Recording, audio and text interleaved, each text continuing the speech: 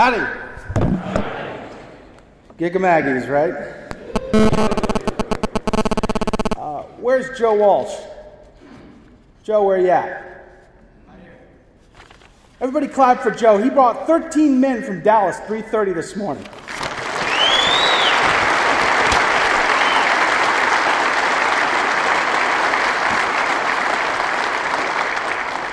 It is a real honor and privilege to be with you this morning and to share a portion of my journey home to the Catholic Church and my walk with Christ.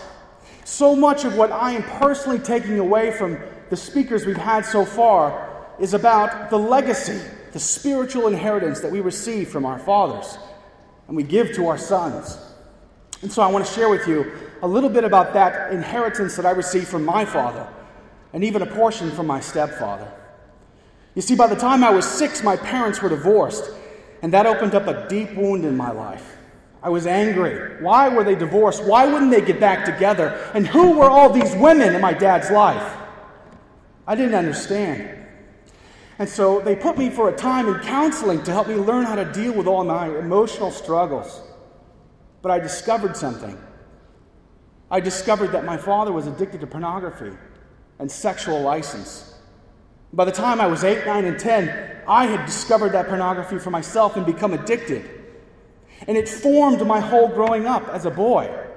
So it was no surprise that by the time I was 15, I had already lost my virginity and made it my personal mission while in high school to have as many relationships with girls as I possibly could.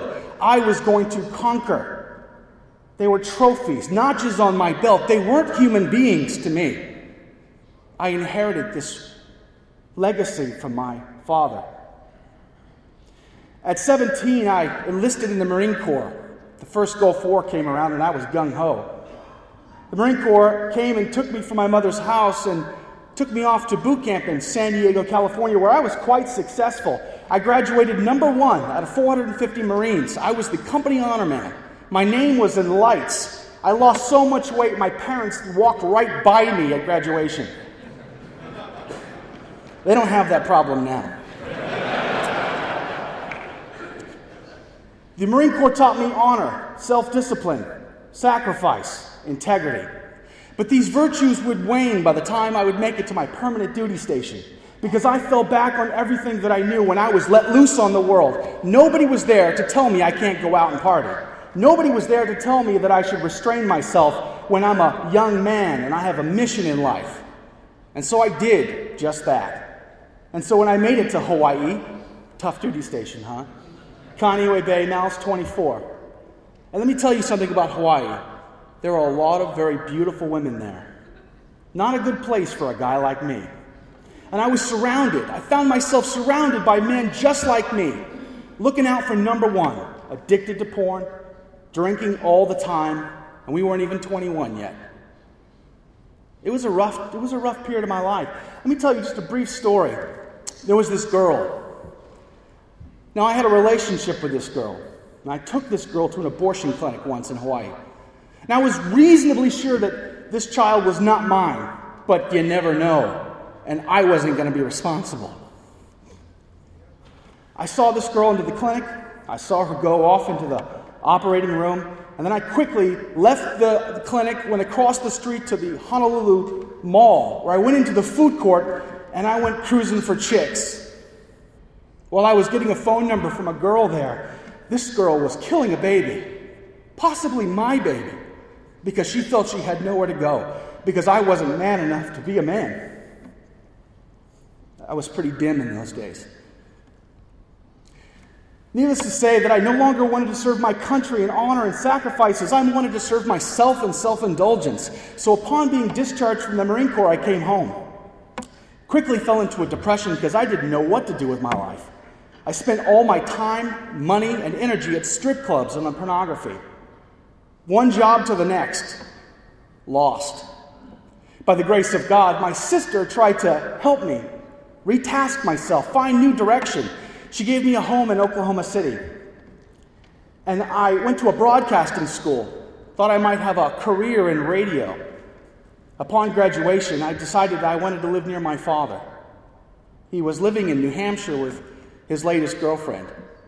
So I sold my car. I bought a train ticket from Dallas, got off the train April 1st, 1997 after a snowstorm. I should have known better. Moved in with my father, quickly found his pornography, quickly fell back to my old ways. Same story, different location. God blessed me, gave me 2 jobs in radio there. One was as a morning show co-host at an alternative rock station in Nashua. That's how I met my wife. She heard me on the radio one day and called in. She actually thought I was funny. I was good at manipulating anybody. She came to see me one day as I was broadcasting from a pizza joint, and I knew the very first time I laid eyes on her that I wanted to marry her. It was cliched, but it was absolutely bedrock. That was the woman. Maybe it was the Holy Spirit trying to work in my life, because she would turn out to be the kind of woman, the strong-willed woman that would not give up easily, that even though I would break her heart repeatedly, she would stick to it. She told me I had to become Catholic. You see, she was a cradle Catholic. Even though I grew up in the Church of Christ, a very conservative Christian denomination, I was thoroughly agnostic by this point. It was all about me. So I said, whatever, I don't care. It's all good. So I joined RCIA. And I remember sitting in RCIA one night as they began to talk about the Beatitudes. And I remember listening to them read the Beatitudes from the Gospel, and I thought to myself, Jesus is talking about seeking holiness. And then I thought, there is no way I'm going to be doing that tonight. The next thing I thought was, it's a good thing I've got a lot of time. Brothers in Christ, by this point in my life, I had a computer. I had high-speed internet access. I had all the porn I ever wanted 24/7. And I had put so much garbage into my brain over decades that now I barely even needed anything to excite me. I could play it in my mind like a movie over and over. And I would, all the time. It was a very dark day. Let's fast forward. My wife and I get married. We buy our first home. It's a year and a half we're in our first home. I'm living like a drunken sailor on shore leave at a Mardi Gras gone out of control. By this point, my in-laws, my wife's mother and siblings, have been living with us for over a year.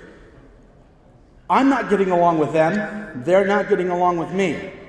I'm not getting along with my wife, and she's not getting along with me. Do you notice the trend? And I'm using and abusing as often as I possibly could, at work, at home, in my car, you name it. Then I lose my job.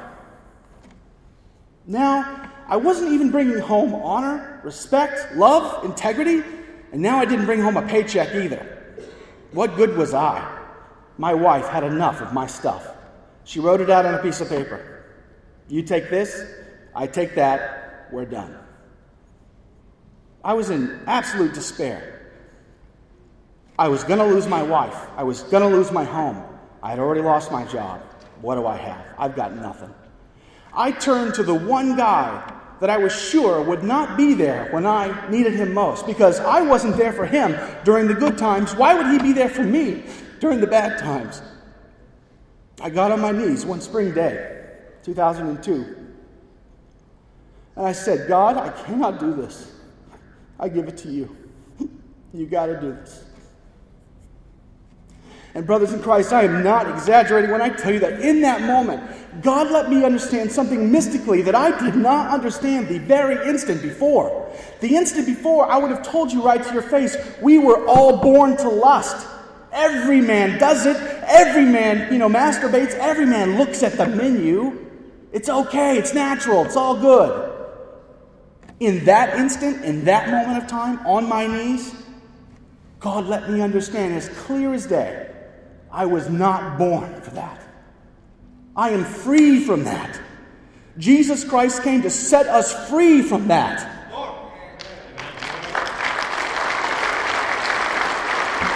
He also gave me an understanding that if I was going to save this marriage, it would depend on me. I cannot expect my wife to do anything.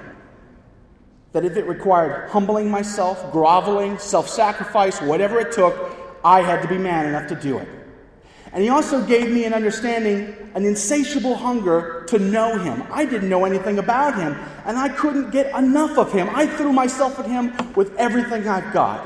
I was reading, listening, I was doing everything. I shut off all that secular media. All of it. It had to go.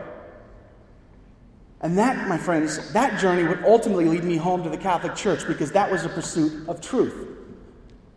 And Jesus Christ has but one truth. And that's found in its fullness in the Catholic Church.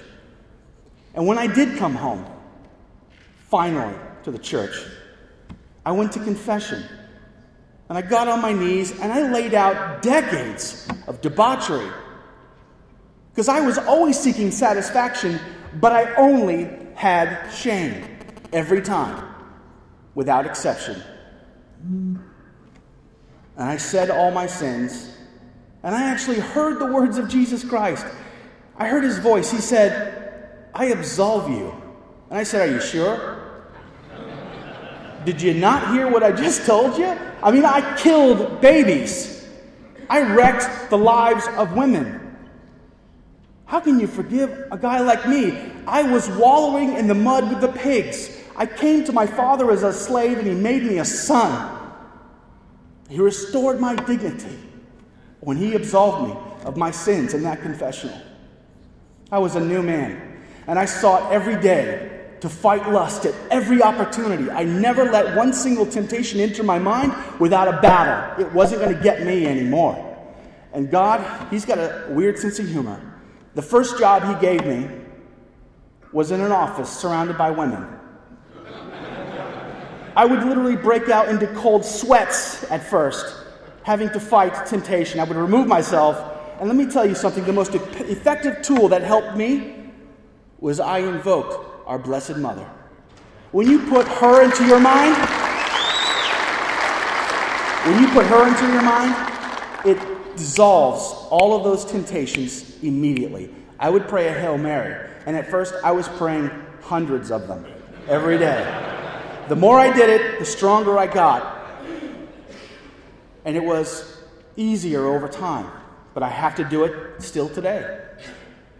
Because we choose to fight this. We are not born to lust. We are not slaves to pornography. Jesus Christ set us free. I choose to fight temptation at every instance. I shut off all the sources of that pornography in my life. The TV, the radio. Sometimes I close my eyes when I'm checking out at the grocery store stand.